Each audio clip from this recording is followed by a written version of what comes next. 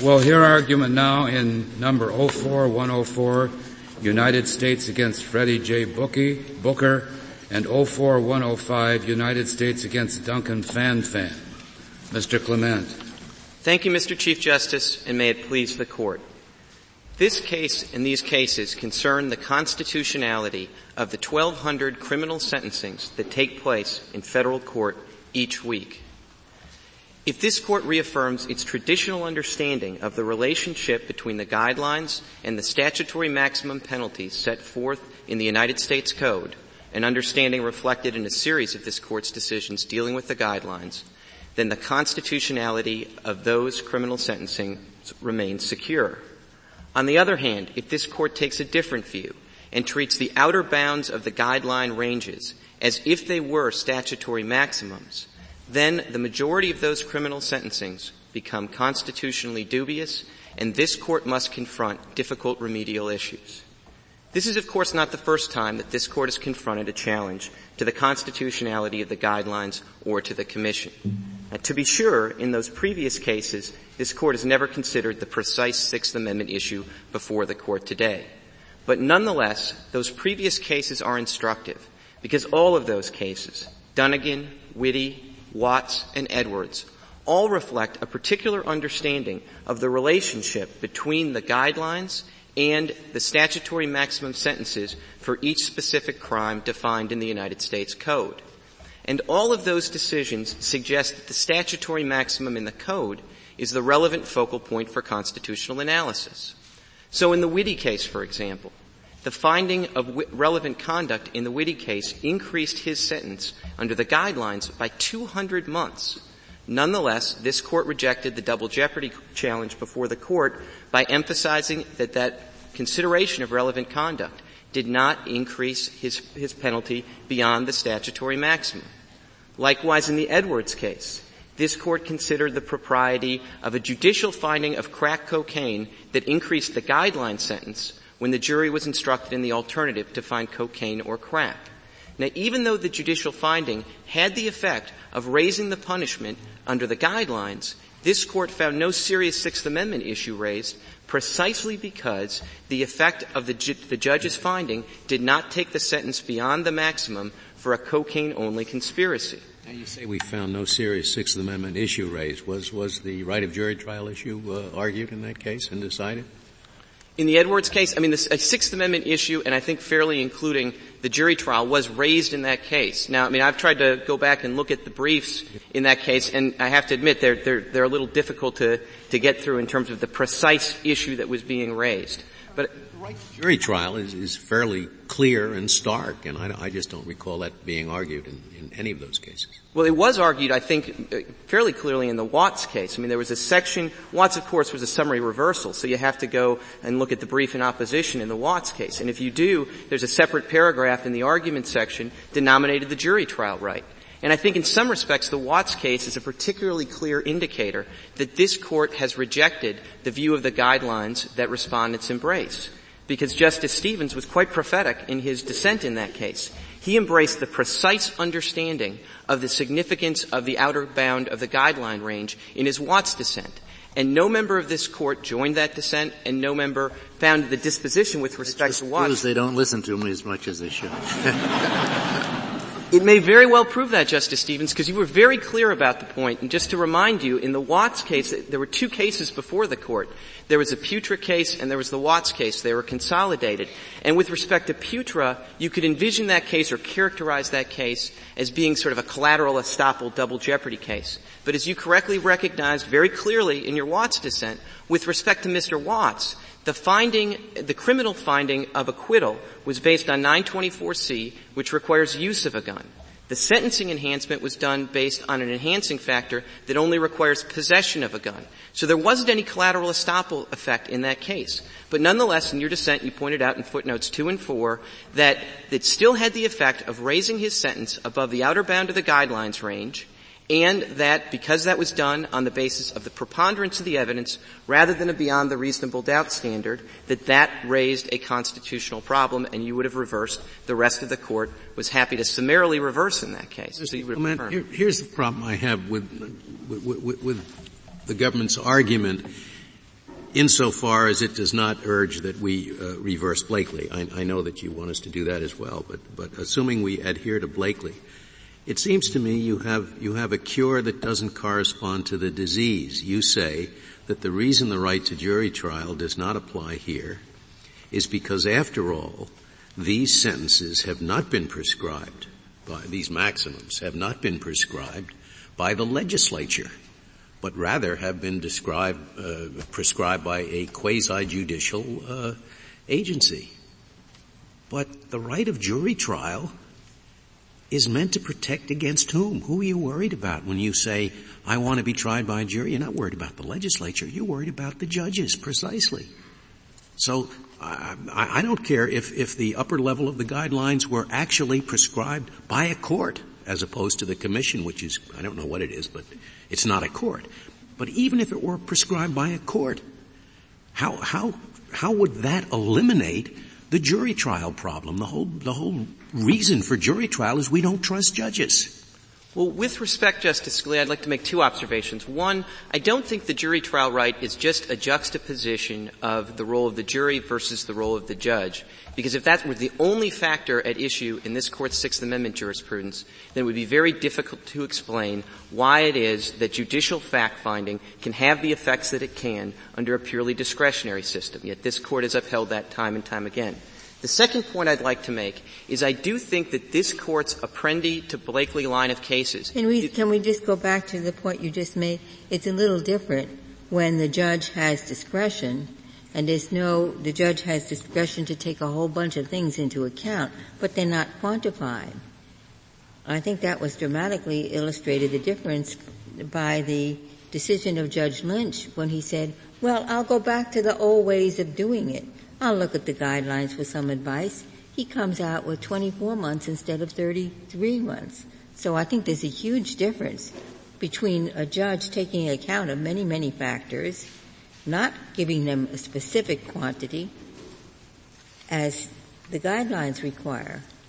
Well, Justice Ginsburg, I think there certainly is a difference between sentencing under the guidelines versus a system of discretionary sentencing, or even a system of discretionary sentencing where the guidelines have an advisory character. I would certainly concede that. My point was, though, in making a distinction between the role of the jury and the judge, it's not just as simple as saying that the jury trial right exists precisely to protect the jury from the judge. Because if that were the case, the kind of fact-finding that Judge Lynch engaged in, or the kind of fact-finding that was commonplace under discretionary sentencing, also takes roles away from the jury and gives them to the judge. Yeah, but we're talking here about one precise role of the judge or of the jury, and that is to find a fact that is necessary to keep you in jail for an additional number of years. And the difference with discretionary sentencing is if it's, 10 to 20 years, what you know when you do the crime is that you've laid yourself open to 20 years. Now, if you get a merciful judge, good for you. I mean, that's lagniappe, as they say in Louisiana.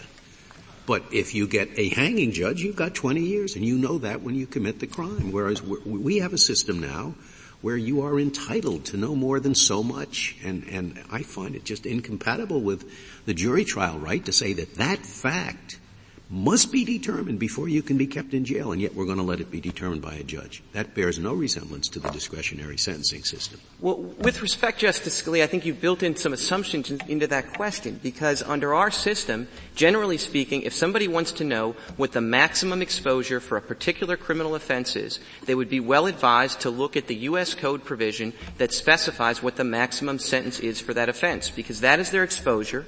That's what they're told about in their Rule 11 colloquy if they plead to the crime.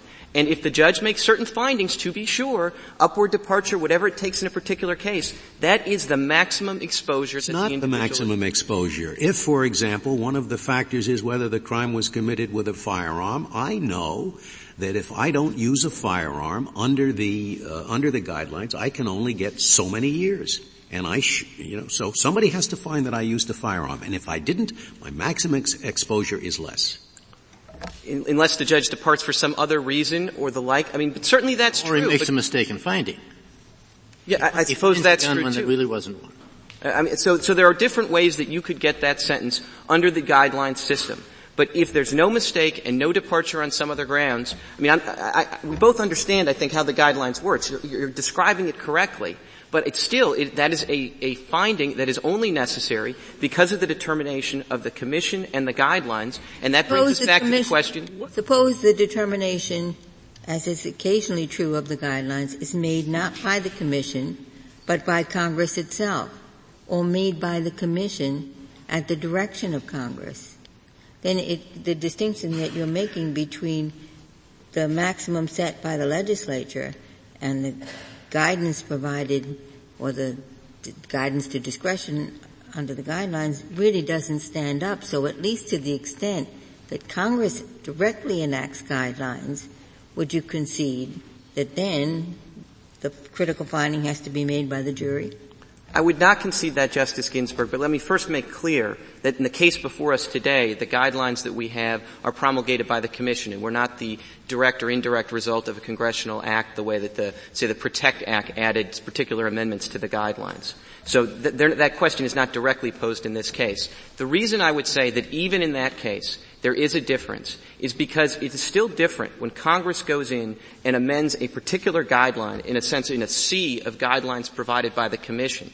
And I think that's true, one, because amending a single guideline doesn't change the overall character of the guidelines, but also because when Congress decides to take action not as a statute, but as an amendment to a guideline, it doesn't change the fundamental character of the guideline as a guideline.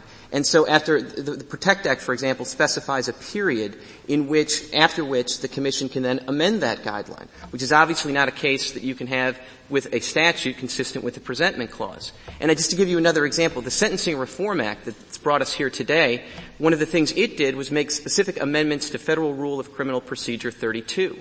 I think when Congress does that, it doesn't make Federal Rule of Criminal Procedure 32 a statute. It continues to be a federal rule. The Federal Rules Advisory Committee could still modify it after the fact. And so I think even in that case, there is a difference in effect. What is the difference in effect? I mean, that's where I'm having trouble, and I guess others are having trouble. Yes, there's a difference in process. There may be a difference in some sense in ultimate status. But there isn't, it seems to me, any difference in effect. The defendant in the courtroom is going to suffer the same effect, either necessitated or sufficed by this fact, which is just as crucial. Whether it's a rule, whether it's a guideline, whether it's a statute, why should that make any difference for the Sixth Amendment? I think it should make, well, I guess what I would respond to that, Justice Souter, is this. I think that one thing that emerges from this Court's recent Sixth Amendment jurisprudence is that the impact on the defendant, himself or herself, is not the only test that this Court looks to. Because from the perspective of an individual defendant, they don't care if they've gotten 5 extra years because a judge made a finding under a discretionary regime, or they got 5 extra years because the judge made a finding that the legislature told the judge to make. The practical effect is the same. Now, the practical effect is the same. But in the moment before either in theory they commit the crime, or in the moment before the trial is over, or in the moment before the sentence comes down, there is one big difference in the two classes of cases. The defendant is entitled to claim that he cannot be sentenced to the higher range unless a fact is found. In a case of discretionary sentencing range, within that range, he cannot make that claim, he cannot make that assumption. And that, it seems to me, is the point at which the jury trial right has got to focus. Well, I think, again, as Justice Stevens suggested earlier, I mean, that may be true if you focus in on that single fact under the guideline system. But under the myriad of various ways that your guideline sentence can go up or down, it may be inappropriate under the federal guideline system to focus in on the point of analysis on that particular interval of just Why one. not? Because, again, as a defendant, you may have a case where there are 5 or 6 potential enhancements and there are 5 or 6 potential departures. And your sentence is going to be a product of the judicial fact-finding that goes in making those various conclusions. Each one is appealable separately. Each one is appealable separately. It's a separate legal finding. And the judge doesn't, in discretionary sentencing, he doesn't have to make any factual finding. He can just look at you and say, I think you're a bad actor. You got 40 years. Where we have a system here where the judge must make factual findings. And each one is appealable if he's made them incorrectly.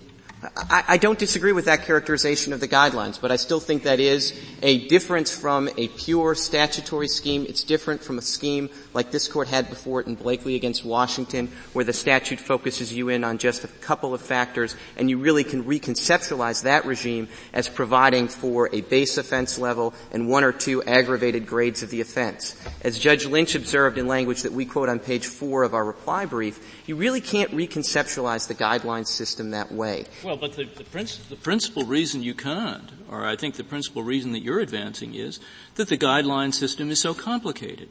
There are a myriad of factors. As Justice Scalia says, why isn't each one in that myriad subject to the same claim? Surely the argument can't be just because it's more complicated that the Sixth Amendment evaporates. I agree, Justice Souter, and the point isn't that it's more complicated. If I could just continue with Judge Lynch's observation, which, as I say, is quoted on page 4 of our reply brief, it's not just that it's complicated, it's that the mission of the guidelines system is once, assuming that somebody's been convicted of some federal crime with certain elements defined by Congress, then what the guidelines ask the judge to do is evaluate that incident of criminal activity and assess an appropriate punishment without regard to whether it has met the certain elements of a particular federal crime. And so the focus is quite different. And in that sense, I think there's more than a difference of form between a set of guidelines produced by a legislature and the set of guidelines produced by the Sentencing Commission. I find very little difference between telling him to evaluate it with regard to particular elements of a crime and asking him to evaluate it with regard to particular sentencing facts. The result is the same. You're asking him to evaluate it in light of certain facts that he has to find. Whether you call him the one or the other, he's doing the same thing. If he finds this fact, you get 3 more years. If he doesn't find it, you don't.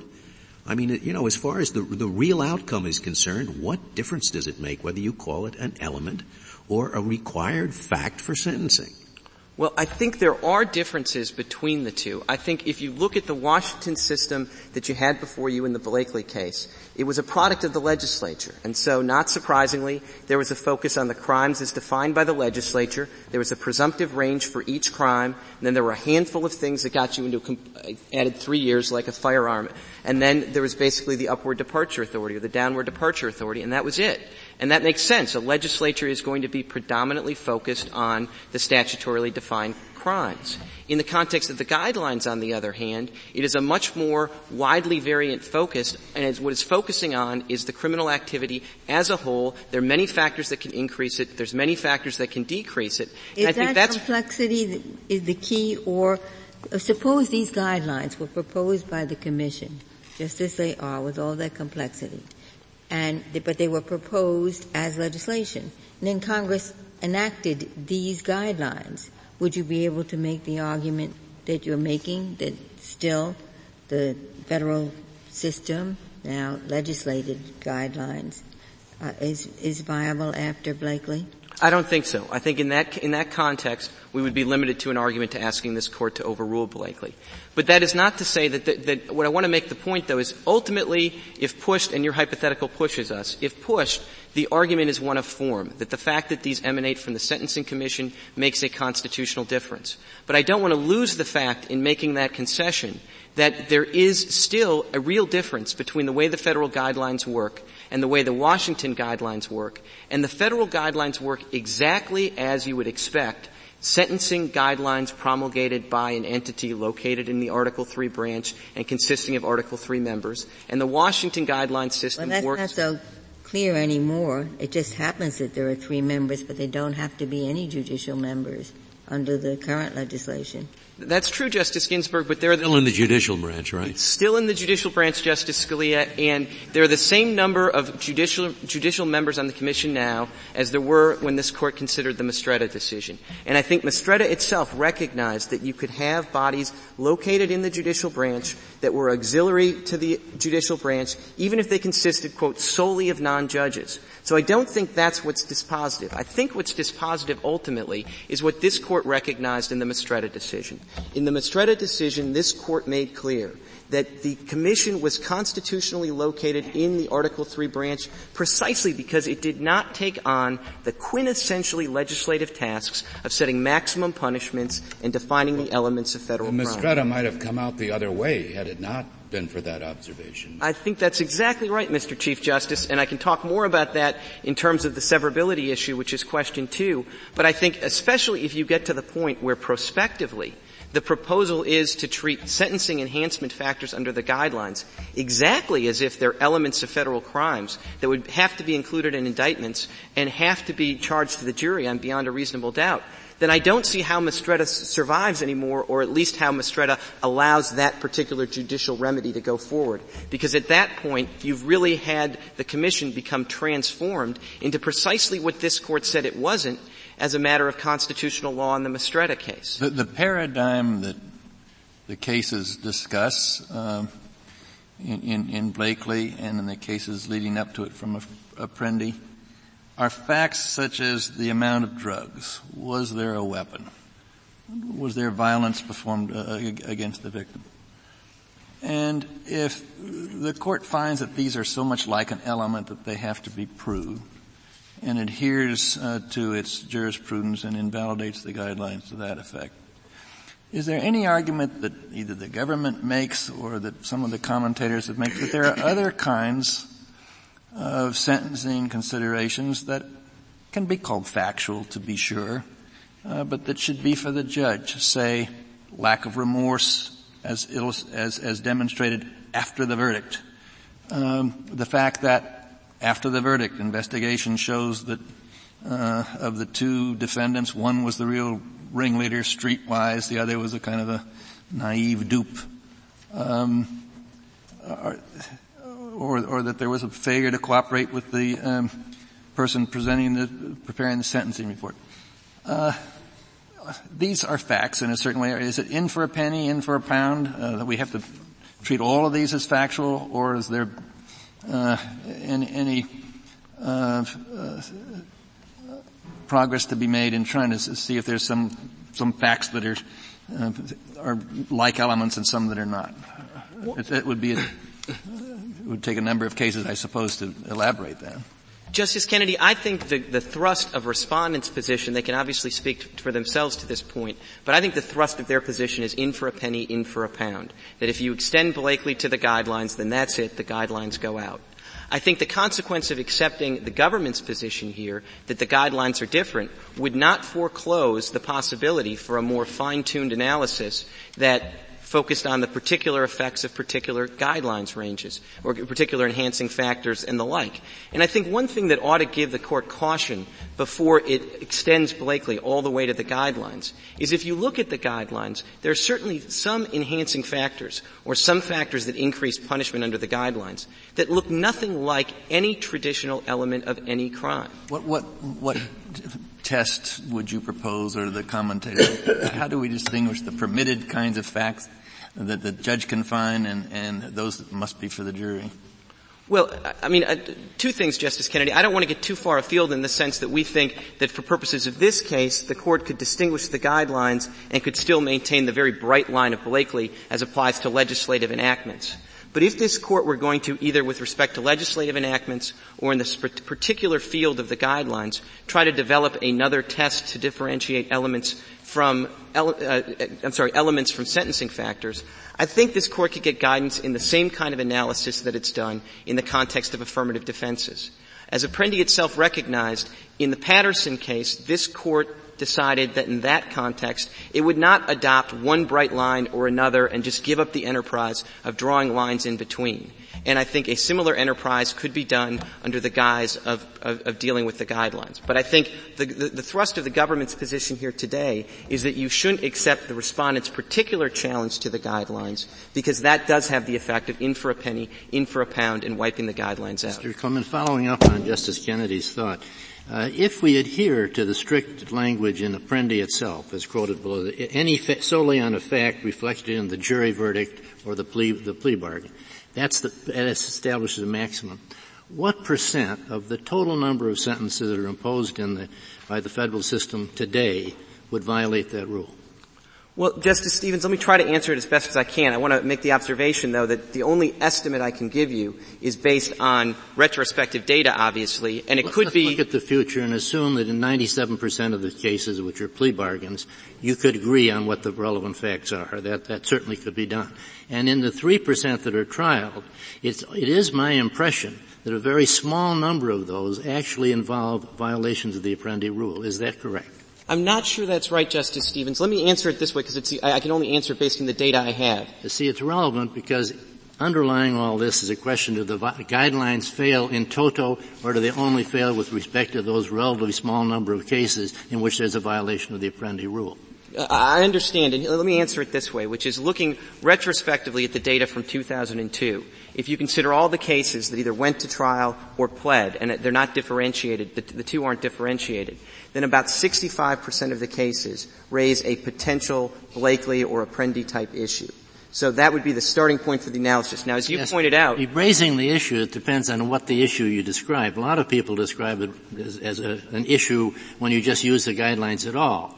Do they raise an issue involving in a sentence over and above the amount that would be authorized by either the jury verdict or the plea bargain? Yes, that's you think 65% of the cases do? The numbers that we have is 65%. It's basically you have 44% of the cases involve some Chapter 2 or Chapter 3 enhancement or adjustment to the base level. And then we've kind of looked, in addition to the 44%, we've looked at the drug cases, which by the nature of the drug sentencing table, virtually all of the drug cases, if they don't implicate a mandatory minimum, involve a potential Blakely upward adjustment. And so what we've done is, in looking at these numbers, is to basically take all the drug cases and then subtract out the mandatory upward adjustment. But do they all involve actual sentences above the amount that the jury verdict would have authorized? Well, again, Justice Stevens, I don't know, because that comes to a second question, which is, if I understand your question, which is, we know that 65% of the cases raise a potential Blakely issue. Then the question is, well, if 97% of the cases settle, is there a way to sort of waive Blakely rights and the like and make this workable going forward? And it's hard to know what system will emerge. I'm sorry, but it's quite important. Raising an issue, the issue is always raised when there's a possibility of a higher sentence. But I don't think it's fair to assume that 65% of the sentences, of tried cases, actually resulted in sentences higher than what the jury verdict would have authorized. Well, and again, I can only give you the number. Potentially it, every case does. Yeah. But if in fact most sentences come within the maximum anyway, it's of course a serious problem in those cases. But system-wide, it's not nearly the problem that the figures you've mentioned suggest. Again, Justice Stevens, I want to answer as best I can. The figures I have suggest that 65% of the cases do involve an upward adjustment of some kind.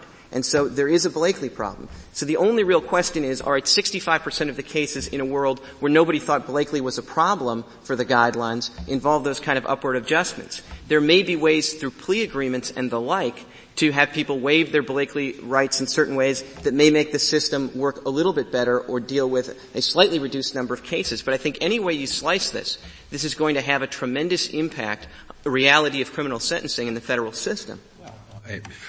As to past, it may have a significant one-shot impact with respect to cases that were decided without Blakely in mind. But for the future, I just don't agree with you that changes could make some reduction. I think changes could provide for jury findings whenever there's a need for a higher sentence based on facts. I don't know. What is the problem with that? Well, let me try to address the remedial question then going forward. If this Court were to find that Blakely is fully applicable to the guidelines, then that's going to raise some very serious and complex remedial questions. One question, though, I think ought to be clear is that one option that shouldn't be on the table is the idea that on a prospective basis, the guidelines are severable in a way that makes all enhancements or all upward adjustments completely unavailable and all downward departures fully available. Because that system is obviously nothing that Congress intended. Now, respondents, for their part, don't propose that rule, although they want to benefit from effectively that rule for their own cases. What they suggest is that on a going forward basis, you could include the sentencing enhancing factors as in the indictment and then send them to the jury as effectively de facto elements of the crime to be found by the jury beyond a reasonable doubt. Now, with respect, I think that so-called Blakelyization of the guidelines creates an enormous amount of judicial lawmaking and raises very serious separation of powers problems. What is the lawmaking point? I mean, if I have a choice, let's put the question this way. Congress, has authorized the Commission, and the Commission has said, if fact X is found, then the range is higher. Is there a lot of lawmaking in concluding that Congress and the Commission would have preferred that range to be higher regardless of whether a jury found the fact or a judge found the fact? That doesn't seem like much of a stretch to me. There may be other reasons not to do it, but in terms of judicial lawmaking, it doesn't seem like much to me. Well, with respect, Justice Souter, I think it is a fairly ambitious judicial lawmaking. You do have to take out a fair amount of text to get the sentencing judge effectively out of the business of fact finding. What text do you have to take out? You have to take out the reference in 3553B that talks about what the court finds, and it makes a definite reference to the court needing to find things in order to have upward and downward. Depends on what you mean by the court, doesn't it? So through the word court to mean jury or judge. And I think then which is sometimes done. There are statutes that refer to the court. And as we point out in our brief, there are plenty of statutes that refer to the court in distinction from the jury. I think then if you look at 3742E, which is the appeal right, if you look at 3742E, it makes quite clear that on appeal, courts of appeals are supposed to defer to the facts found by the district court. Now, I think in the context of the overall provision for judicial review, that is clearly a reference to the judge, not to the jury. And it seems to me when there's an ambiguity that construed one way creates a constitutional statute and construed another way creates an unconstitutional one, it's an easy call. Well, with respect, I don't think there's any way to avoid a potentially unconstitutional system going forward, because if you treat these guideline factors that were clearly created by the Commission and in some cases created by Congress on the assumption that they would be used for judge fact-finding and then send them to the jury, then what you've done prospectively, it's one thing let me put it this way, it's one thing to recognize that the guideline factors that are enhancements have the effect of increasing sentences and operate like elements of crimes for retrospective constitutional analysis, for finding a Sixth Amendment problem.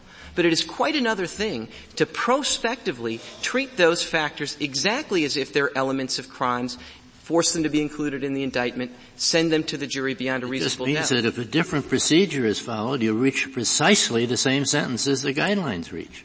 Well, I actually don't think that follows, Justice Stevens, because I think taking guidelines that were clearly designed for judge fact-finding and sending them to the jury... You think judges reach different results on factual issues than juries do? Is that part of your submission? No, what my submission is that taking guidelines that were designed for judge fact-finding and sending them and using them for jury fact-finding is going to have a very disproportionate impact on some cases. Let me give you an example, if I could, to make the point.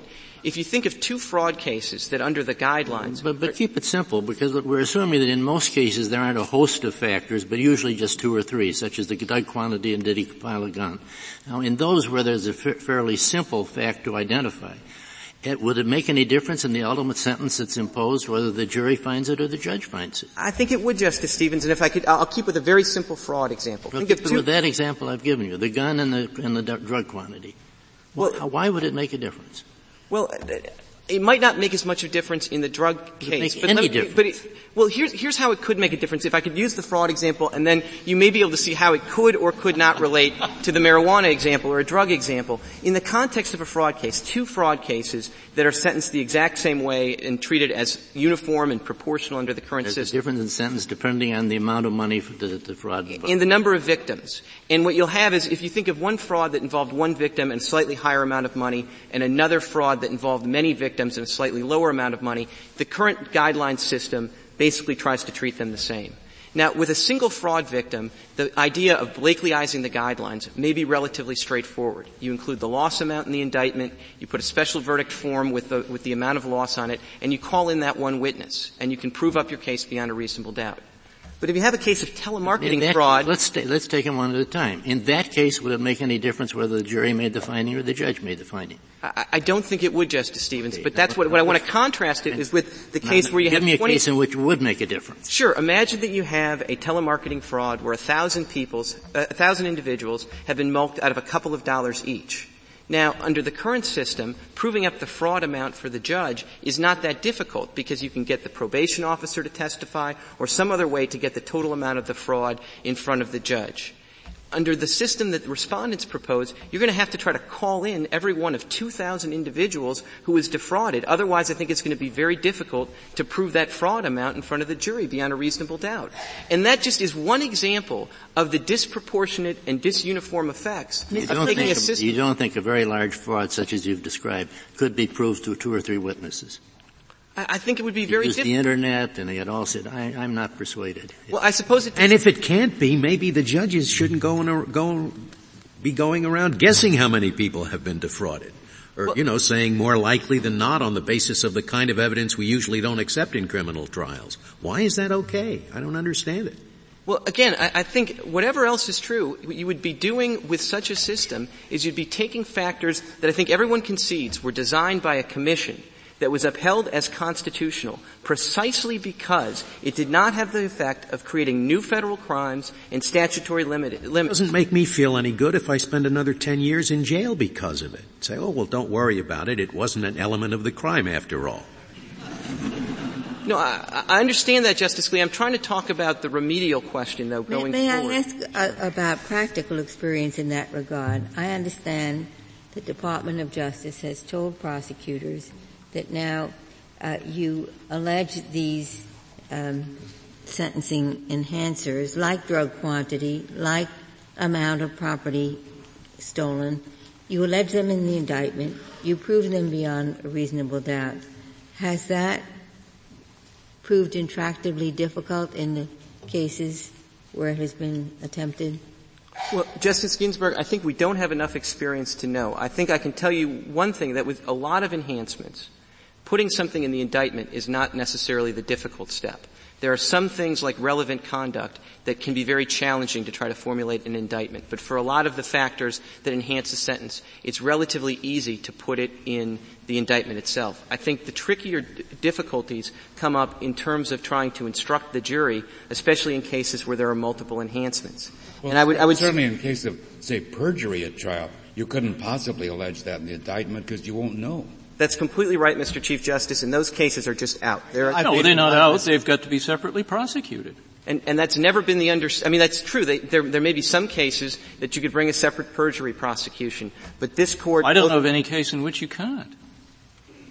Well, there may be situations where there's an obstruction of justice that wouldn't necessarily make out all the elements of a perjury prosecution. Then I guess we ought to have an obstruction of justice crime with defined elements that can be prosecuted. Well, Justice Souter, with respect, this court both before the guidelines and after the guidelines rejected the argument that the only way to enhance a sentence for obstruction of justice was to bring a separate perjury prosecution. And I would take the same position today unless you were going to define it in terms of a condition that is both necessary and sufficient to expand the sentencing range of the crime that you are nominally prosecuting the person for. That's the rub. Well, but that's what this court had before it in Dunnigan, and this court said that was not problematic. It was obstruction during the trial, and this court upheld it on reliance on Grayson, a pre-guidelines case, and this court said that the additional rigor and predictability instilled by the guidelines did not make a constitutional difference. I've listed 4 categories of things that you think would be very difficult to prove to a jury, be at the trial but not to a judge at sentencing. The first is the vast amount of information now and prior to guidelines that were contained in the pre-sentence report. That information, most of which was used since history was begun, maybe 100 years ago, is simply not available until the trial is over. The second happens to be the thing, as the Chief brought up, matters committed at trial, such as perjury. The third sort of thing are those things that just get too complicated when you try to list 15 in indictment, such as victim, put them all together, victim brandishing the gun, etc. And the fourth kind of thing are the things that are too difficult to explain to a jury. Try explaining even brandishing to a jury. And if you can do that one, which may be easy, try the multiple count rules. All right. So I have those four things. Now, are there others? I think that's a fair summary, Justice Breyer. I think on sort of how complicated it gets to take something that was designed for a judge and then send it before the jury in jury instructions, I would ask the Court to look at the Metis case, which we cite on page 15 of a reply brief. All right. If I believe that is just out of the question, it's so complicated, nobody could do it, it would be a radical change. Congress could never have intended that. What about a much simpler approach? What you would do is take 3553B and you say read the word shall, i.e. shall apply the guidelines to may, so that the guidelines become advisory, either because the shall becomes a may or because you give each judge the power to give any reasonable reason at all as to why the Commission's guideline, they didn't adequately consider this factor. In other words, read 3553B as permissive, and now, assuming I've expressed myself on the underlying Apprendi question, but suppose Blakely does apply, what would be wrong with taking that approach? Assuming I understand the approach you've proposed, there would be nothing wrong with taking that approach. All right, I have thought of one thing that might be wrong. So I'll ask you about it if you want. Could it be that shall does not mean may? What? Oh, that's not it. Shall, all right. Well, you see nothing wrong with that. That makes the guidelines advisory, and there are a number of objections. Maybe not, maybe big, maybe small. One objection I was worried about is I'm giving you my thought process, because I'm trying to get your response, is that if we did take that approach, you'd leave the appellate section in place. That means every time the judge didn't use the guideline, the appeals courts would have to review for reasonableness. Now that would be in place. We would discover judges all over the country having different views on that. Courts of appeals would have different views about was or what was not reasonable. We would be here to review those differences, and we would become the Sentencing Commission. I thought I'd escaped. Now, how serious an objection is that? Or do you recommend that if you lose on this point, we take the approach of, in that way, making the guidelines advisory? I would take the approach that you should make the advisory guidelines, the guidelines as advisory. Now, with respect to whether or not you've escaped from the burden of serving on the Sentencing Commission, I don't think that the reading of 3742, the appeal provision that you've envisioned, is necessarily foreordained. I think. Well, have you escaped Apprendi if discretion is cabined by guidelines and appellate courts review for the abuse of discretion applying those guidelines? Why isn't that the same kind of entitlement that the Apprendi-Blakely opinion is predicated on to begin with? Absolutely. Vote me for that. I mean, after all, judges used to define the elements of crimes, didn't they? And the mere fact that the elements at common law were defined by judges rather than by the legislature didn't mean that you didn't have to have a jury find them. So if courts are going to establish the guidelines, so long as they are still binding, it seems to me you still need a jury finding, or you haven't escaped Apprendi. A couple of observations, Justice Scalia. First of all, you're exactly right. Since 1812, we've abandoned a system where judges can define the elements of crimes. And that's why, if I leave you with one thought on the remedy, I would think that it is inappropriate to allow an entity within the judicial branch to have that effect on a prospective basis. I think that would be a very serious separation of powers problem. I think it would dwarf the separation of powers problem that at least you found quite significant in the Mistretta case. Now, if I can address Justice Kennedy's question about the appeal system simply replicating the Apprendi or the Blakely problem. First of all, we would suggest that the appeal process that you've envisioned, it would not violate Apprendi and Blakely, and that's one of the reasons that we think the Commission wouldn't violate Blakely, because what we see is a distinction in this Court's cases. This Court has said that judicial discretionary sentencing doesn't implicate the Sixth Amendment. This Court has said that legislative directed sentencing does implicate the Sixth Amendment. What the guidelines present is a situation of judicial sentencing that's directive. We would suggest judicial discretionary sentencing, as I understood it, never permitted an appellate court to increase the sentence given by the district judge. Do you have any cases where an appellate court said the district judge did not give enough years where there was discretionary sentencing? Well, Justice Scalia, I can point you to the DeFrancesco case where this court approved an earlier federal statute that allowed for appeals in sentencing. No, that may be under statute, but I do not know at common law that when you talked about the discretion in the courts, it meant that in a criminal case, a court of appeals could increase a sentence because of an abuse of discretion by the sentencing judge. I'm unfamiliar with any such case. Well, there are lots actually. If I ask you, is it right that? But I mean, if you take common law to mean England as well as the United States, there weren't here because sentences weren't appealable. But in England they were appealable, and they had a common law work out of what they called the tariff, which is what the range of reasonableness was or wasn't, and the prosecution, I believe, could appeal it being too low and the defense being too high, and the question was the sentence reasonable? The appellate court could set it. Now, if we had a system like that, and this is my serious question, is it unconstitutional under Apprendi if appeals court judges reviewing a sentence could say, this is the range of reason, this is arbitrary up here, or this is arbitrary down there?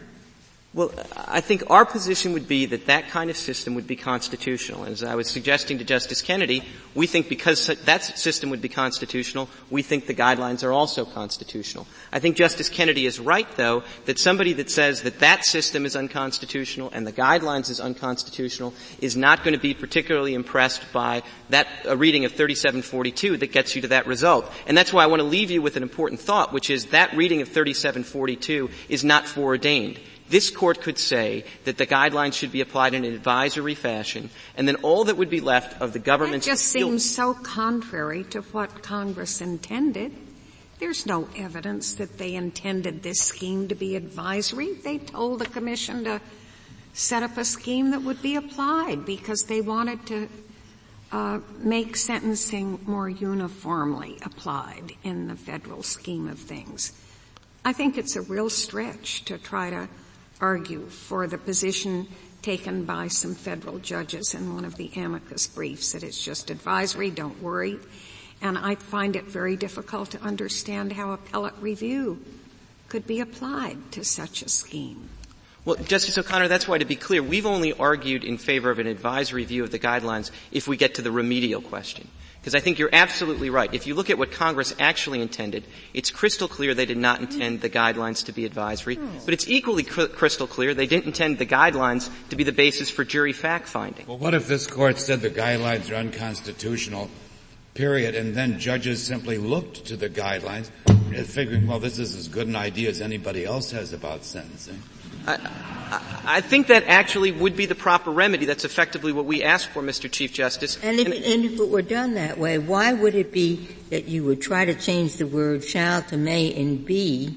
Why not just have Section 3553A, which does list the guidelines as one of the considerations that judges may take into account in sentencing, one among 3 or 4 others? No, I think that's fair, Justice Ginsburg. I mean, in responding to Justice Breyer's hypothetical, I didn't mean that was the only way to get to the result we proposed, and the particular way in our briefs that we suggest that you would get to an advisory use of the guidelines on a prospective basis is precisely as you suggest. You don't read 3553B to change may to shall. Instead, you read it, unfortunately, I guess if we've reached the remedial question, to be unconstitutional. And then at that point you focus in on 3553A. Have the guidelines. Absolutely. As one of other factors. Exactly. And then if I could just— Except that, as Justice O'Connor suggests, deprives the statute of its principal purpose, which was to constrain judicial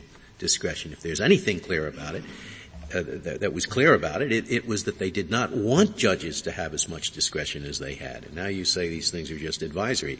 It seems to me much easier to— I wanted to ask you one very precise question. Assuming I think court can mean jury, it doesn't have to mean the judge. Where in the whole guideline system, how many sections do not permit the use of court to mean jury.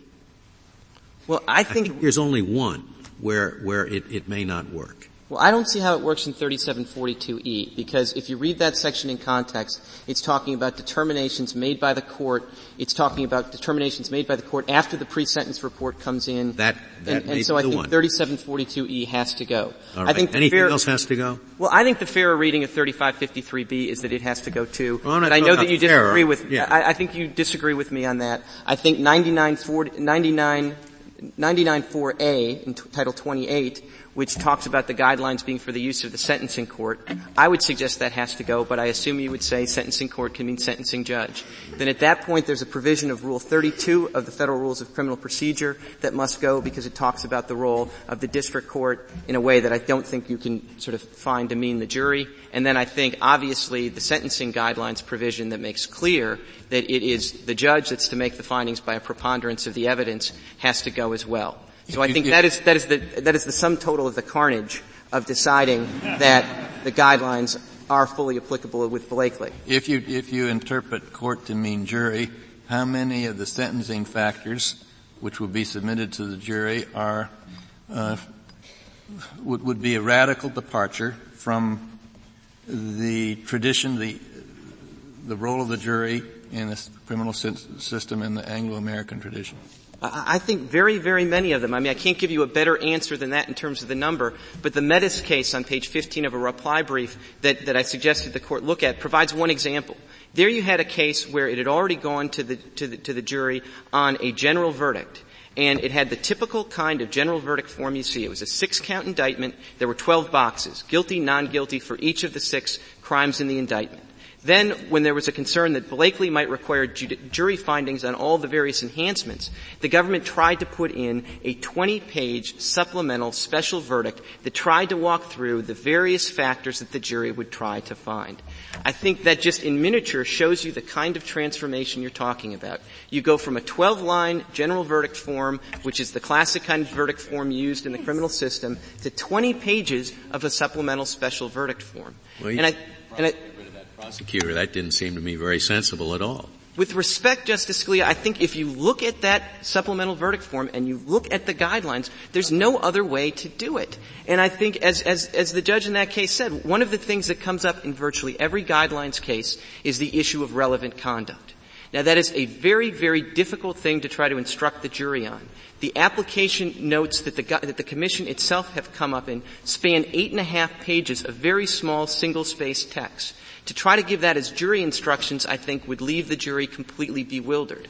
Then, it also, though, even if you could get past the instruction problems, the effect of considering relevant conduct is going to have a transformative effect on what goes before the jury, because relevant conduct asks the jury not to focus on the elements of the specific crime. The relevant conduct focuses on the other acts of that individual defendant, and if there's a joint criminal undertaking, the reasonably foreseeable events of acts of others taken in furtherance of the joint undertaking. Now, the effect of using that guideline designed for judges and sending it to the jury is effectively to transform many, many cases from individual defendant cases to scheme cases or conspiracy cases. So in tallying up the carnage and the wreckage of applying these guidelines designed clearly for judge fact-finding and willy-nilly sending them to the jury, I think you have to include the confusion, the difficulty of that. You don't have an awful lot of time left, and I want to ask you one rather important question to me. There's been a lot of talk about severability of the statute, and I can understand a concept that will only apply it in certain categories of cases, but normally when I consider severability, I'm thinking of the text of a written statute. Is there a particular provision of the sentencing guidelines that you think can be severed from the rest of the statute? Well, Justice Stevens, I think with respect to the Sentencing Reform Act itself, the statute, the provision that we think needs to be severed is 3553B. Then with respect to the guidelines, I think our view on the guidelines... Sticking to the statute, take out 3553B in its entirety. The specific reference to shall, this is basically the shall-may issue. I think that needs to be severed. I'm not quite sure what if 3553B is left after you do that, but that's the important I'm just not sure what's left of the whole statute if you take that provision out entirely. Well, I think as Justice Ginsburg suggests, 3553A still stands alone as telling the court that it should consider that. And I think, in fact, if you look at the legislative history, I actually think the language in 3553B was a floor amendment that was added later. So it certainly doesn't pull the whole statute down to take that one provision out of the statute. If I could reserve the remainder of my time. Very well, Mr. Clement. Mr. Kelly, we'll hear from you. Thank you, Mr. Chief Justice, and may it please the Court. The first 22 years of Freddie Booker's sentence punished him for crimes that were proved to a jury. But the judge added another 8 years to his sentence, years that were only authorized by the judge's finding that Booker probably committed other crimes. Like thousands of other federal defendants, Booker's sentence was increased based on crimes that were never proved to a jury beyond a reasonable doubt.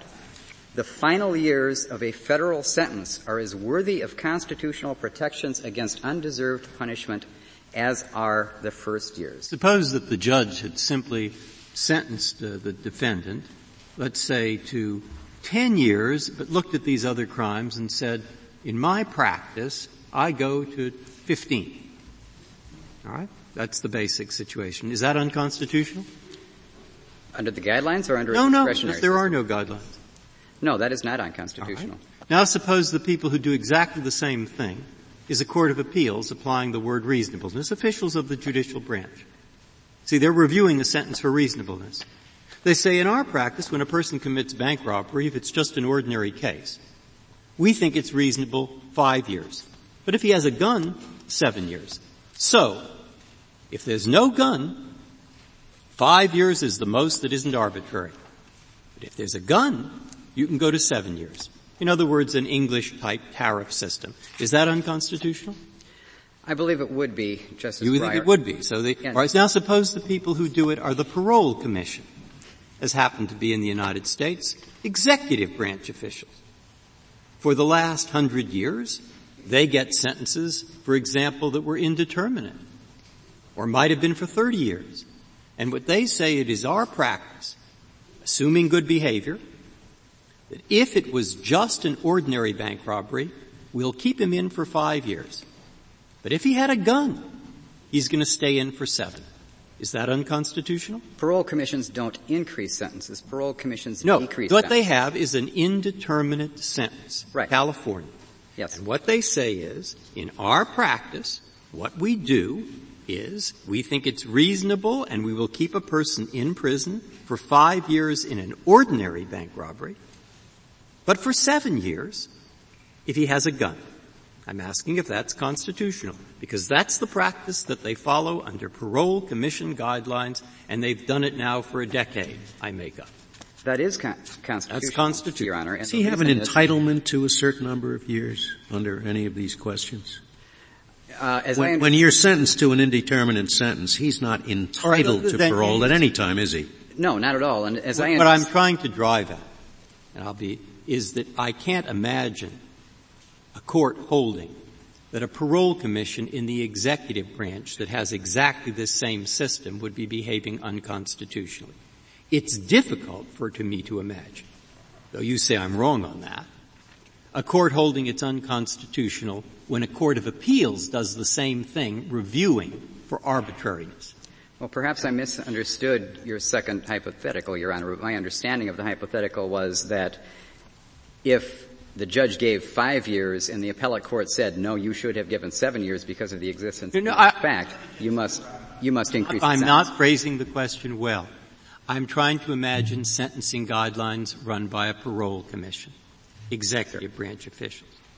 I'm trying to imagine sentencing guidelines run under the word arbitrary by ordinary courts of appeals panels reviewing sentences. And if those are both constitutional, then I would ask, why is it unconstitutional to put the executive branch and judicial branch officials together in one group called the Sentencing Commission? The relevant constitutional principle doesn't have to do with whether it's the executive branch of government or the judicial branch of government. It has to do whether a fact is necessary in order to increase a sentence. I understand that, and, well, maybe I'm just not going to get my question across. I'm trying to imagine Apprendi. Would Apprendi apply to parole commission guidelines? I should think the answer, unless we're going to reverse 100 years of history, is no. Would Apprendi apply to a Court of Appeals panel with the power to review sentences for arbitrariness? No. I would think the answer is no. And therefore I wonder why it applies if we take judicial officials and executive branch officials and they do exactly the same thing under the heading Sentencing Commission. In your hypotheticals, Justice Breyer, as I understand them, each of those entities is decreasing a sentence. We're talking about a sentencing commission that authorizes a court, and in fact, authorizes the court to increase a sentence after finding a particular fact. And that is what triggers the Sixth Amendment protection. It's the fact that a judge is authorized to give a longer sentence because of the existence of a fact than he would otherwise be authorized to impose. And that is the essential protection against which the Sixth Amendment jury trial right protects. That is a fact that has to be found by a jury, not by a judge. What is your position if judges simply have complete discretion to sentence within a maximum range? And Judge A gives a lot of maximum sentences and Judge B doesn't. Is that system constitutional? There is no Sixth Amendment problem with that system, Your Honor. What is it in our legal tradition? What policies are served by preferring unexplained, unarticulated, standardless discretion to a system in which the judge gives reasons and follows careful standards and follows standards that give consistency from one sentence to the other? Why should the former be preferred? What are we doing here? I think, Justice Kennedy, that Blakely answers that question. Blakely distinguishes between a discretionary system in which the judge has the authority to consider a number of different factors in order to do what the judge thinks is fair, but is not required to give any particular weight. What policies are being furthered by that other than wooden adherence to Apprendi and Blakely? The policy is that if a judge's sentencing authority increases by finding a fact, which is not the case in a discretionary system, that fact is the kind of finding that we leave to a jury, because juries... Isn't that ultimately formalistic and contrary to our whole design of our system, which is to learn over experience and to codify and to explain what considerations we take into account in applying the law? I don't think it's contrary to our system, Your Honor, to say that if a more serious sentence attaches to a more serious crime or to a more serious version of a crime, that it's up to the jury to decide whether the more serious crime or more serious version was committed. In fact, that is essential to our system. So suppose in Justice Breyer's hypothetical, it was like the California indeterminate sentencing regime, which applied until about 20 years ago. After an indeterminate sentence, the parole board interviews two people convicted for the same crime. One was the ringleader, street-hardened offender, and the other was just a novice, a guy that went along, although they both committed the same crime. Under the California system, the former would be given a projected release date of 10 years, and the other projected release date of about 2 years. Would that be constitutional? Yes, it would. Because, again, under a discretionary system, the judge's sentencing authority is unaffected by the finding of a fact. If the parole commission determines that one offender's sentence should be decreased and the other offenders should not be decreased, that has no Sixth Amendment application. Or Look, Sixth Amendment we're trying problem. to go to the same point, and I think you're actually giving me a pretty good answer. Thank you. I'm imagining my system being the system that Apprendi forbids. So I'm not doing increase, decreases. I'll think of the very kind of system. And I take it your answer is this. And remember, I dissented in Apprendi. I didn't agree with it. Right. But there we are. And so I'm trying to see how far it goes. So I wonder, we take our Apprendi system and now it's being administered by a parole commission. We take our Apprendi system and now it's being administered by a court of appeals using the legal standard arbitrariness. And I take it your answer is those are just as unconstitutional. Now that's right. Now you understand what I'm doing, because I'm saying you either have to follow the force of your logic and make those unconstitutional too, or you have to say there's a difference. And by definition, the only difference is who promulgated it. And then, of course, I'm going to ask you, if there's a difference right there, why doesn't this one, which is executive plus judicial, fall on my side of the difference? Well, maybe I don't understand your hypothetical, Justice Breyer, because parole commissions do not increase sentences. Parole commissions in my imaginary parole commission, okay, which I will argue a different point. Yes. I will argue it another time. I've seen a lot of parole commission guidelines, and I would say a lot of them did fall within the Apprendi boundaries. But if we did take it and have the parole commission do it being the Apprendi forbidden system, in your view, is it unconstitutional? It would certainly be unconstitutional for a parole commission to find a fact that increased a sentence. Okay. Yes. And then the same thing is true of a court of appeals panel. If it could find a fact that increased a sentence, yes, because those facts must be found by a jury. Mr. Kelly, I would be interested in hearing you address some of the severability problems that the government has been raising. If I could just ask one more question, because this is important to me. What about the previous California system in which it was an indeterminate sentence and the correctional authority made findings which set the sentence? They were committed to the California Correctional Authority for the term prescribed by law, and that was set after the fact, post hoc, by the California Adult Authority. If the agency were increasing an authorized sentence, they're not increasing. It's an indeterminate sentence. Right. They set the sentence. Instead of the judge, or after the judge? Yes, it was just sentenced the judge for the term prescribed by law. And an agency, after interviewing the defendant, after looking at the probation mark, set the sentence. The term prescribed by law could be for life. If there were facts which were necessary to authorize sets the sentence within the range authorized by the jury's verdict. That's the right, question. That's fine. If it's within the range authorized by the jury's verdict, it's fine.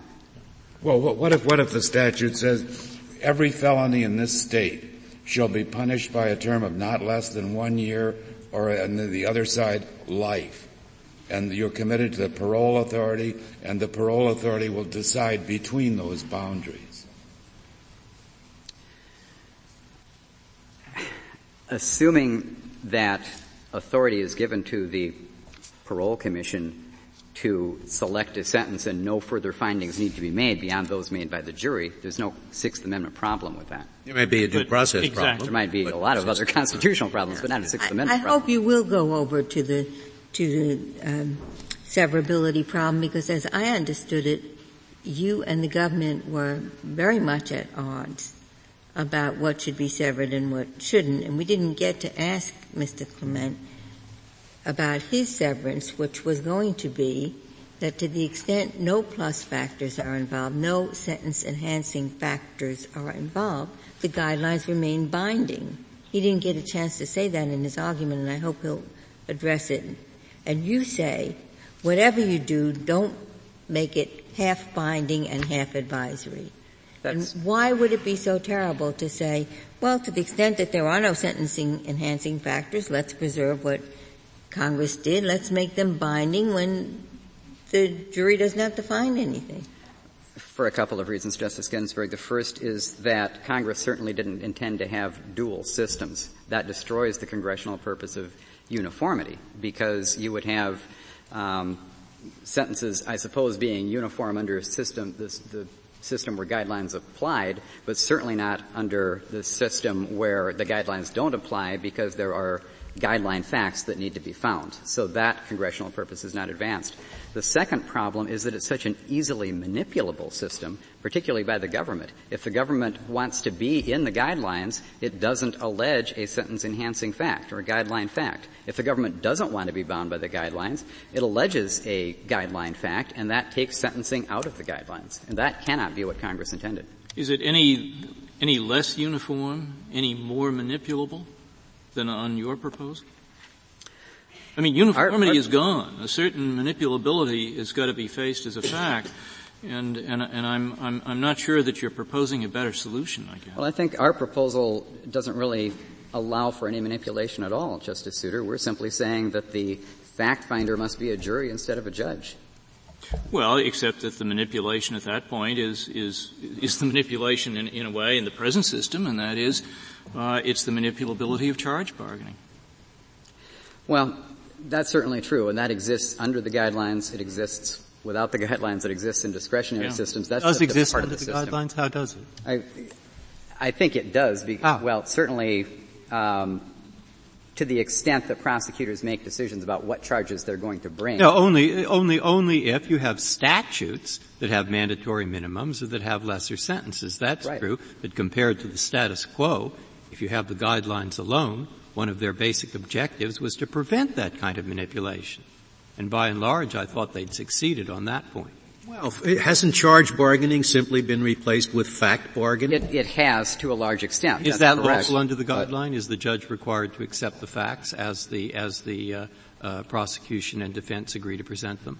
The judge is not required No. to accept the facts. The judge typically does. I'm not sure that I understand why you wouldn't have the same alternatives under your view, because is it not correct that if the sentence, the change under consideration is a decrease, those findings could be made by a judge, whereas if it's an increase, you'd say they have to be found by a jury. So why don't you have the same possibility of a two-track system under your view? I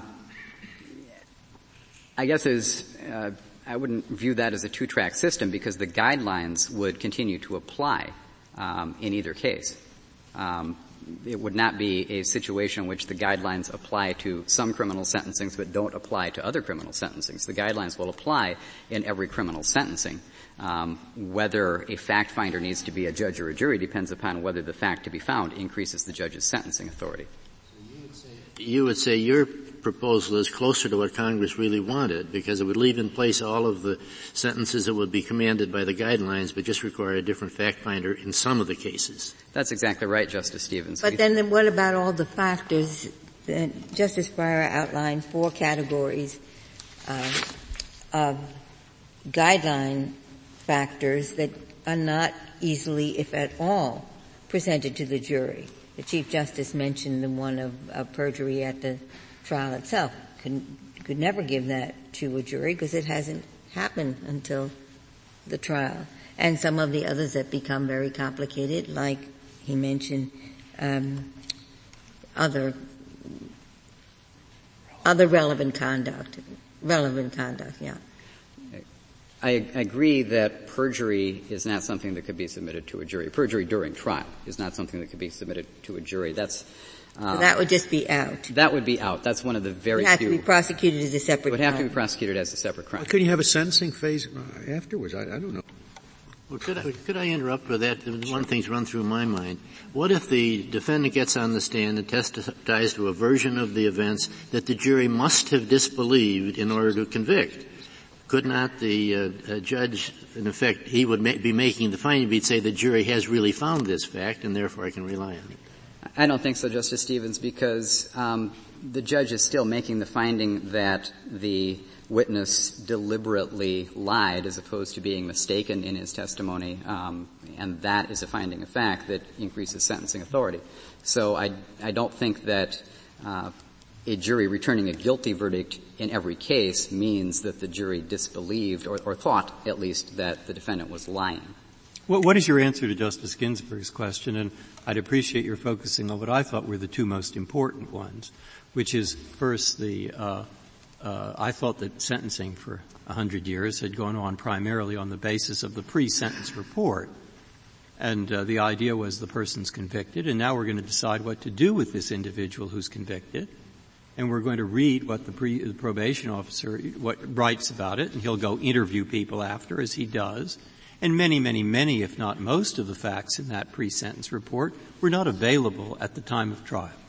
They're about the history of the individual, and they're more about the manner in which the crime was carried out. And the other main thing is the vast number of really complex operations, multiple count rules, relevant conduct, all kinds of things that try even brandishing. I mean, that's the second thing, the complexity So the pre-sentence report and the complexity. In other words, the tradition was that we ask the jury to determine what crime was committed and the sentencing judge to determine the context in which it was committed. And that still happens even under our proposal to a large extent, Your Honor, because the pre-sentence report has historically guided a judge in exercising his discretion at sentencing. To the extent that the judge exercises discretion in selecting a sentence within a guideline range, the judge will still rely upon the pre-sentence report. And frankly, most of what's in a pre-sentence report doesn't have to do with finding extra facts. It has to do with guiding discretion in selecting a sentence. So I don't think that that really changes under our system. With regard to the complexity, it's been my experience in defending federal criminal cases that although the guidelines are lengthy, there are only 2 or 3 that are likely to apply in any particular case, and it's not particularly complex to figure out what those are, and it wouldn't be all that complex to charge a jury with regard to how to determine facts that are required by the guidelines. We give juries jury instructions that are complicated all the time. We do it in RICO prosecutions. Congress's basic, that's a good answer. And Congress's basic objective here was uniformity. I think it was a noble objective, whether or not it's been achieved. But are you saying to Congress, sorry, the Constitution prohibits you in Congress from trying to create uniformity or greater uniformity of sentencing among district judges? There's just no way you can do it. Because if you throw everything to a jury, you throw it right into the hands of the prosecutor to determine what to charge, what not to charge, what facts to agree upon, etc. No way to do it. We're back to our 2 cellmates. 1 day served, 50 years served, though the real conduct was the same. The real conduct can still be proved to a jury as long as it's charged and proved to a jury. How about the form of verdict under your system? Is there one line for the basic offense and then other lines for each additional factor that's alleged in the indictment? There may be, depending on the case. There may be cases in which a general verdict is adequate because there are no guideline facts to find that would increase sentencing. But you're suggesting then a special verdict in every case where there are guideline facts to be found. Just as special verdicts have been used since Apprendi to find drug quantities and other facts that increase maximum sentences. But a special verdict wouldn't do from the point of view of the defendant, I think would resist it very heavily if what the findings have to be are, say, a much larger drug quantity, the relevant conduct. These are things that could be damning for a defendant. So defendant surely would not want that all of this to be tried to the jury that's going to try the basic case. The defendant would much prefer to have the jury not know about that it wasn't 5 ounces, that it was 500 grams, or that at the same time the defendant did a lot of other bad things. Your Honor, I think we can trust district judges to fashion procedural protections that assure that trials are fair. That might in some cases mean bifurcating the underlying elements of the offense and the determination of those elements from the finding of guideline facts. So you would have to have been essentially 2 trials. In some cases, yes. Well, isn't it that going to be so in every relevant conduct case in which the government thinks the relevant conduct is a serious factor? It is either going to have to be a separate jury verdict on sentencing, or the district judge is going to be limited simply to whatever range the jury fact-finding provides as the maximum range. There are no other possibilities, are there? Well, in some of those cases, Your Honor, the additional facts would come in on the main trial anyway as 404B kind of evidence that is relevant to proving the underlying charges. And if it's going to come in anyway, then there probably wouldn't be a second part of the trial. So I think isn't the defendant in that case going to say, look, I'm claiming a serious problem if you're asking the jury to make a specific finding that I committed relevant facts A, B, C, D, and E, even though I don't happen to have been subjected to a criminal guilty verdict with respect to each one.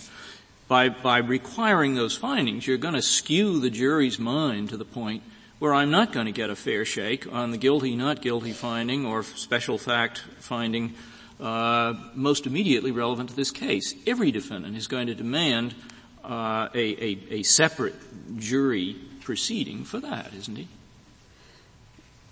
It's certainly possible that they'll demand separate but you wouldn't sit back and allow that focus. If you're the defense lawyer, you're not going to allow that focus to be made at the time of the basic guilty, non-guilty finding. Well, I've had experience with that, and my experience has been, as I said before, I might ask for a bifurcated trial, but if the judge thinks that evidence is going to come in against my client anyway, the judge is going to deny bifurcation. If the judge says, you're right, this would be prejudicial to introduce this evidence in the main case, then we'll bifurcate the trial, and we'll let the jury find guilty, not guilty, and then find sentencing facts if a guilty verdict is returned. Do you know what the Kansas system is? I mean, right after Apprendi, they transformed their guideline system into one where the jury makes the findings. But are all of their trials bifurcated? I don't know if they bifurcate all their trials. My understanding is that it works in a way that's similar to what I'm suggesting could happen in federal court. As long as you're on this, I'm quite curious. You're going to say, what is your reaction to what I've written, which you're just going to say wrong. But I want to know why. And what I want to know why in particular is I speculated somewhat that the reason that this might work, your side of it, if it works despite the complication, the bifurcated trials, etc., is that 97% of the cases are handled through plea bargaining, and this will give you a little bit of a leg up, which I speculated the defense bar likes. I'm not surprised. But then I thought within the long run you just can't have a system of justice that depends for its workable nature upon plea bargaining, which in fact depends upon the weapons you give to prosecutors. And so I ended up thinking I just can't underwrite such a thing. And I'd like to get your reaction to that. Your Honor, here's how plea bargaining works now. The prosecutor charges the easiest crime to prove that he can prove. There is no effective plea bargaining in most of those cases because the prosecutor knows he's going to win that trial. So the defendant pleads guilty because he doesn't want to lose his reduction for acceptance of responsibility. I think what changes is probably, if our proposal is accepted, that there is more meaningful negotiation and that prosecutors and defense attorneys will come to an understanding in most cases of what sentencing facts are provable and what are not, and cases will continue to plead out much the same as they do right now, except more effectively because we eliminate the problem of the prosecutor being able to prove the easiest charge and save the heart of the case for sentencing.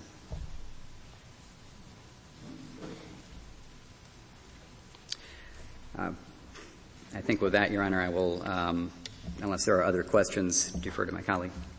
Thank you, Mr. Kelly. Thank you. Ms. Capiccio.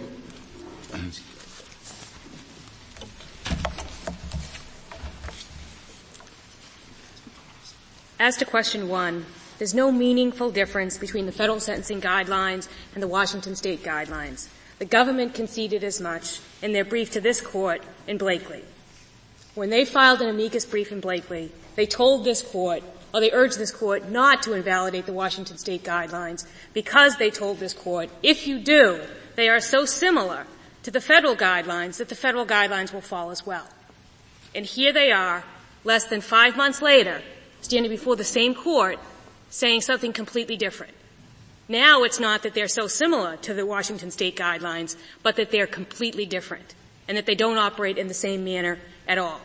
And what it comes down to is that for Sixth Amendment purposes, the source of the law doesn't matter. The government got it right when they filed their amicus brief in Blakely. It doesn't matter whether, to a defendant, whether or not the source of the law is legislative or the source of the law is by commission or regulatory body. If the sentence is going to increase based on a fact that the law makes essential to punishment, that fact must be pled and proved to a jury beyond a reasonable doubt. Now, can I ask you the same question? To imagine that the statute says bank robbery is 0 to 20 years. Case 1, a separate statute says A guideline commission will make distinctions, and the guideline commission says 5 years in the ordinary case, 7 years with a gun. Case 2, the same thing, but a parole commission does it. Case 3, the same thing, but a court of appeals panel does it, under the guise of what's arbitrary, what isn't. They're all, in your opinion, too, treated alike. If there's a fact necessary to increase... Well, there is just what I said. Then yes. Okay. With respect to Mr. Fanfan in this case, Mr. Fanfan's sentence was promulgated based on the jury verdict alone. Mr. Fanfan, the government chose to indict Mr. Fanfan on a single count of conspiracy. He went to trial on a single count of conspiracy. The government conspiracy to distribute 500 grams of cocaine. The government knew at the time of trial that Mr. Fanfan was arrested with 281 grams of crack cocaine at the time of his arrest. The government chose not to indict him for that 281 grams of crack cocaine. And instead, they chose to prove the easiest possible indictment before the jury. Once the jury was dismissed in this case, the government then sought to increase Mr. Fanfan's sentence by 157 months based on the possession of the crack cocaine that they knew about at the very beginning. And we're suggesting that Judge Hornby did the right thing in limiting Mr. Fanfan's sentence to that which was supported by the jury verdict alone and nothing else. Judge Hornby had some distress in doing that, didn't he? Because the difference was quite large. Based on what the judge found, it would have been 15 or 16 years as opposed to 5 or 6 years.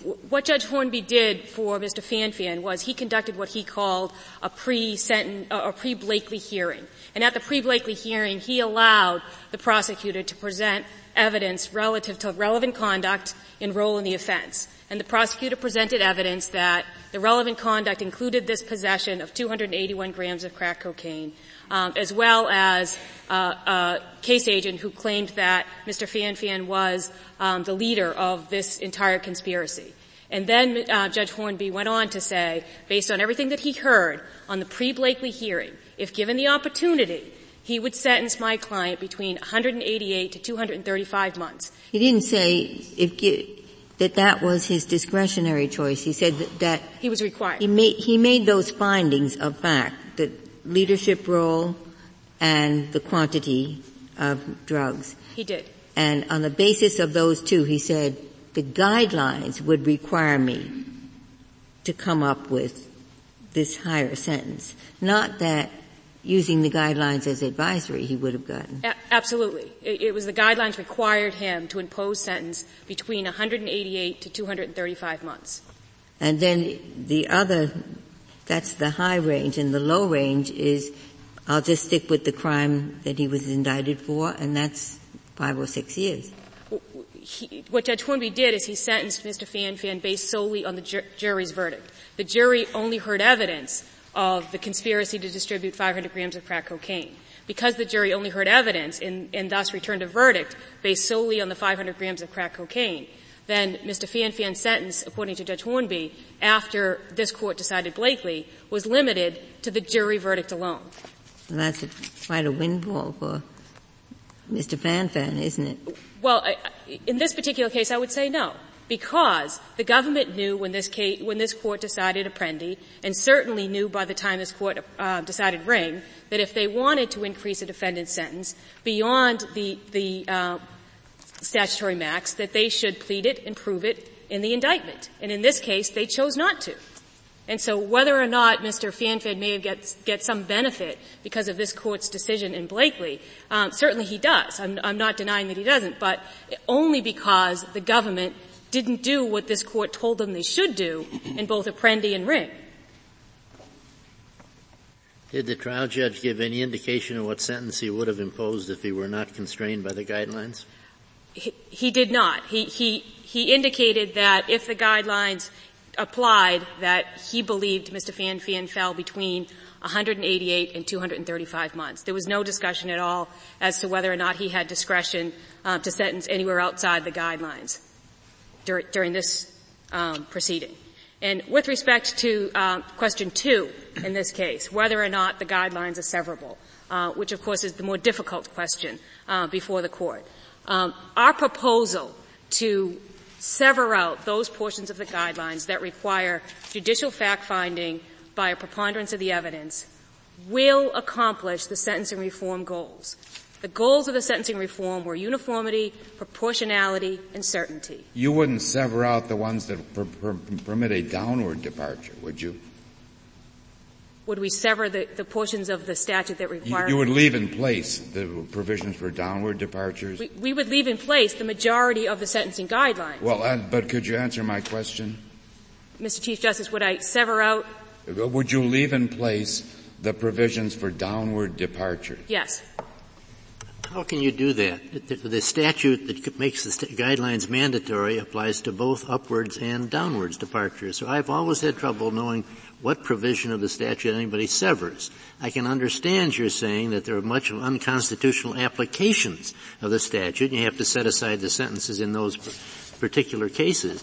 I simply don't understand severing a single provision that covers both upward and downward departures. How do you sever it? Well, I think you sever it by severing out the unconstitutional portions of it. And you sever it by getting rid of anything that indicates that it's a judicial fact-finding by a preponderance of the evidence. But that's the same provision that allows departures by the same procedure. Well, the departures in... It seems to me you're not severing a piece of a statute, you're just severing a bunch of applications of the statute you think are invalid. The applications of the statute that are invalid in this case are the ones that require judicial fact-finding by a preponderance of the evidence. Right, I understand. Those under Blakely need to be severed. What we're left with now is a statute that needs to function in terms of saving the guidelines. But would it really save the guidelines in the way Congress intended them to strike basically the provision for enhancements and leave in place the provisions for downward departures? It's not going to operate exactly the way Congress intended, because Congress never intended to pass a statute that was unconstitutional. And so it has to undergo some change. And in this particular case, what we're saying is minimize the amount of changes that the statute has to undergo in order to preserve it. Well, maybe we should just leave it to Congress to decide, because it doesn't sound like the scheme Congress intended. Well, Congress intended a mandatory system. It's clear that Congress intended a mandatory system. The government is... And it intended fact-finding by a preponderance for both upward adjustments and downward. Not necessarily fact-finding by the judiciary. It's not one of the listed goals of the Sentencing Reform Act. Those listed goals are uniformity, proportionality, and certainty. And those goals can still be met under the proposal that we're suggesting the Court adopt. There'll still be uniformity in sentencing. There'll still be proportionality, and there'll still be certainty of sentence. Well, but will there be proportionality if the sentences can be downward? The jury verdict can be adjusted downward, but not upward. If it turns out, Mr. Chief Justice, that there is some difference in the severity of a sentence that a defendant receives, certainly Congress could come in and make the appropriate changes if that's the result of the proposal that we're suggesting. But proportionality wouldn't change. The degree of crimes is still going to line up in the exact same manner. But you can say the same thing if we simply said that the whole guidelines fall and they're simply there for judges to apply if they wish. You can say, well, if Congress doesn't like that, they can come in and put a new system. That's true anytime Congress acts. Absolutely, Mr. Chief Justice. It is true anytime Congress acts. But in this particular case, the government has the burden of proving the inseverability of the statute.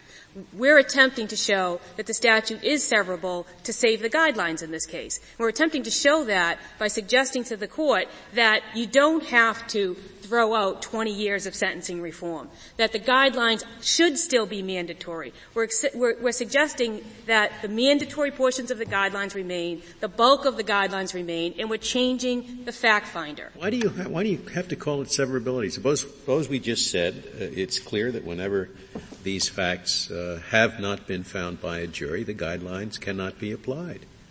That the guidelines are unconstitutional as applied when there's been no jury finding. And leave it, we're not severing any particular language. We're just saying that portion, that proceeding in that fashion, produces an unconstitutional sentence. And then let the government work out how it wants to find its way around that problem. That's certainly an option that the court could consider. However, I'm just not sure that I share Justice Stevens' perplexity as to whether that's really properly described as severing part of the statute. And may I add this thought, that it seems to me, I don't know whether this is true, Mr. Clement and I had a dialogue and it was inconclusive. I have been under the impression, perhaps erroneous, that in fact the number of unconstitutional departures, if one follows Apprendi as being the constitutional rule, is actually a small percentage of the total.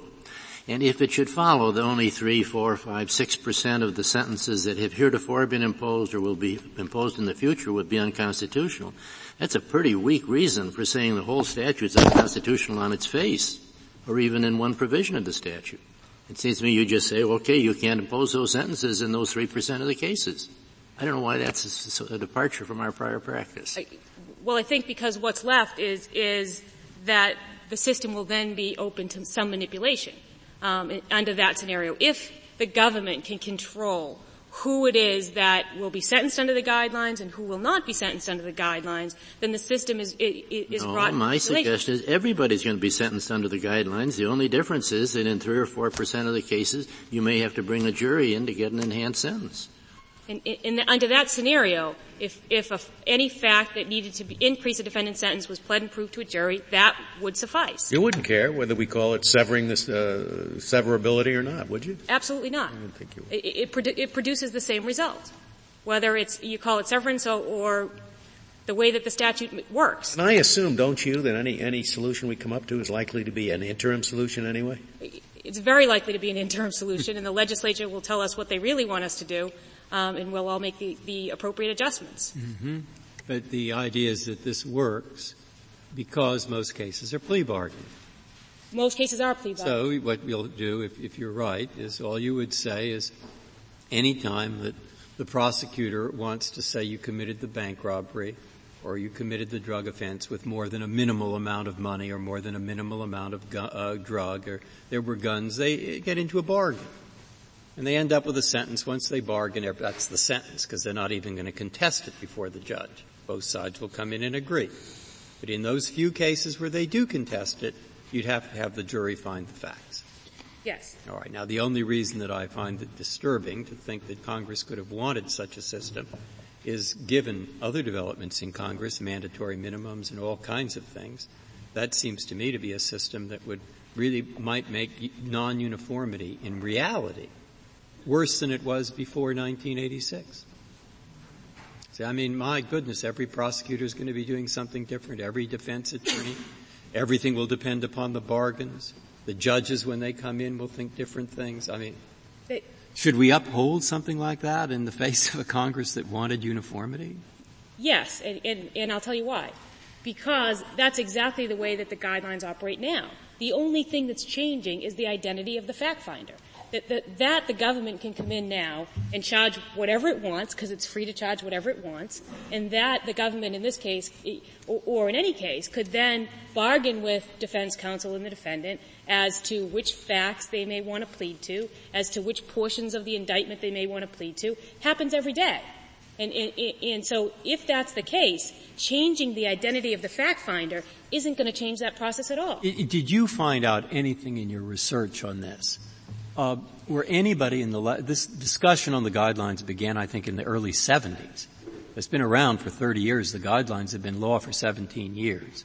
And until recently with Apprendi, is there a history of anything being written on the guidelines being unconstitutional for the Sixth Amendment reason? Did any group of judges or defense attorneys or academics or anybody write anything that we could look at until quite recently, in which they thought this was a possibility?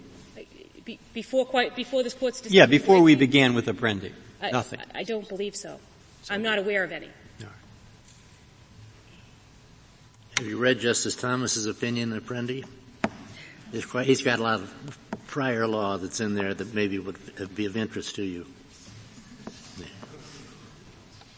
And with respect to Mr. Fanfan in this case, Your Honors, we're asking that this Court give intelligible content to the jury's verdict by affirming the district court's imposition of a 78-month sentence based solely on the facts found by the jury beyond a reasonable doubt. May I ask just one last question? Do you agree that within the guidelines ranges, which sometimes are fairly large, the judge does have the discretion to impose any sentence he wants to based on the conduct of the defendant, whether or not it's proved by the jury? Within the guideline range. You get to yes. the range, but by the jury finding, the judge still retains substantial discretion within the range. Substantial discretion within the range, yes. And if there are no further questions. Thank you, Ms. Capiccio. Mr. Clement, you have 4 minutes remaining. Thank you, Mr. Chief Justice. This Court in Mistretta expressed its understanding that the Commission was constitutional because it would pursue traditional judicial tasks related to sentencing. And it would not get involved in quintessentially legislative acts of setting maximum penalties or defining the elements of the crime. Now, we, of course, think that's quite relevant for the Sixth Amendment issue that's raised in Question 1. But even if you disagree with us on that, even if you think the non-legislative origins of the guidelines don't matter for purposes of Question 1, surely they do matter for purposes of the severability analysis under Question 2. Because if one takes those elements, those enhancement factors in the guidelines, and treats them like true elements of crimes that must go to the jury, then you are giving this non-legislative body's work product the effect of federal criminal statutes. And that's something that not only Mistretta suggests is problematic, but United States against Hudson in 1812 suggests is problematic. And the effect is really breathtaking. It is an understatement to say the effect of that judicial remedial decision would be to create thousands of new federal crimes. Now, let me talk just for a second about the language of severability. There's been some questions about whether what we're really talking about is severability. First of all, you're going to have some cases where there's going to be no enhancing factor at all. And in those cases, you don't need to talk about severability. If there's no Sixth Amendment issue raised in a case, there's no reason to strike anything down, and that would be a simple matter of traditional principles of third-party standing and facial challenges. The fact that you might have a constitutional problem in this case doesn't mean that you invalidate the guidelines in those other cases where they apply without problem. The real question becomes, what do you do in a case where there is a Sixth Amendment problem, assuming Blakely applies to the guidelines? At that point, I think severability is the right way to talk about it. One way of dealing with the case at the point you recognize there's a Sixth Amendment problem in this case is to say, well, there's nothing we can do about it. We can't sentence this individual to any more than the upper bound of the sentencing range. The second thing you can do is you can say, well, okay, there's a constitutional problem. But the result is that we sever 3553B, we don't make the guidelines mandatory, and we allow the judge to impose a discretionary sentence within the range of the statute. That is what we think is the appropriate solution. As a couple of you have mentioned, what we may be talking about here is an interim solution anyways. Congress may well get involved. That's why in considering what regime of remediability or severability best serves the interests of Congress in uniformity and proportionality, it pays to pay particular attention to the cases that are in the pipeline now. And on those cases, there's no question which proposal better serves the interests of uniformity and proportionality. Respondents have to admit that they are seeking a huge sentencing windfall here. One other point that bears mention is this idea of the suggestion that because the guidelines will not be binding in every case, the government somehow controls the decision as to whether or not it's a guidelines case or not. That is not the case. That decision under the system will rest with the judge. If there is an enhancement sought, but it's not found in the basis of the judge, then there's no Sixth Amendment problem in that case, and the case can go forward. The irony, of course, is that the consequence of applying Blakely to the guidelines is to create more power with the prosecutor. Because as Justice Breyer pointed out, under the current system of the guidelines, the prosecutor cannot control through the indictment exactly what sentencing factors the judge will consider. The Burns case, for example, that this Court had involved a situation where the judge sua sponte took notice of sentencing factors that neither the prosecutor or the defendant very much wanted in front of the Court. That will no longer be possible under a system where everything has to be in the indictment. So the result is to strengthen the hand of the government. The last thing is this idea of bifurcation is not a panacea. I know, Justice Scalia, you've thrown that out in a number of instances, but the traditional rule in cases with real elements of real federal crimes is that you don't get to bifurcate out one element that the defendant doesn't want to put before the jury. That's the binding law in cases like Collymore out of the First Circuit and Barker out of the Ninth Circuit.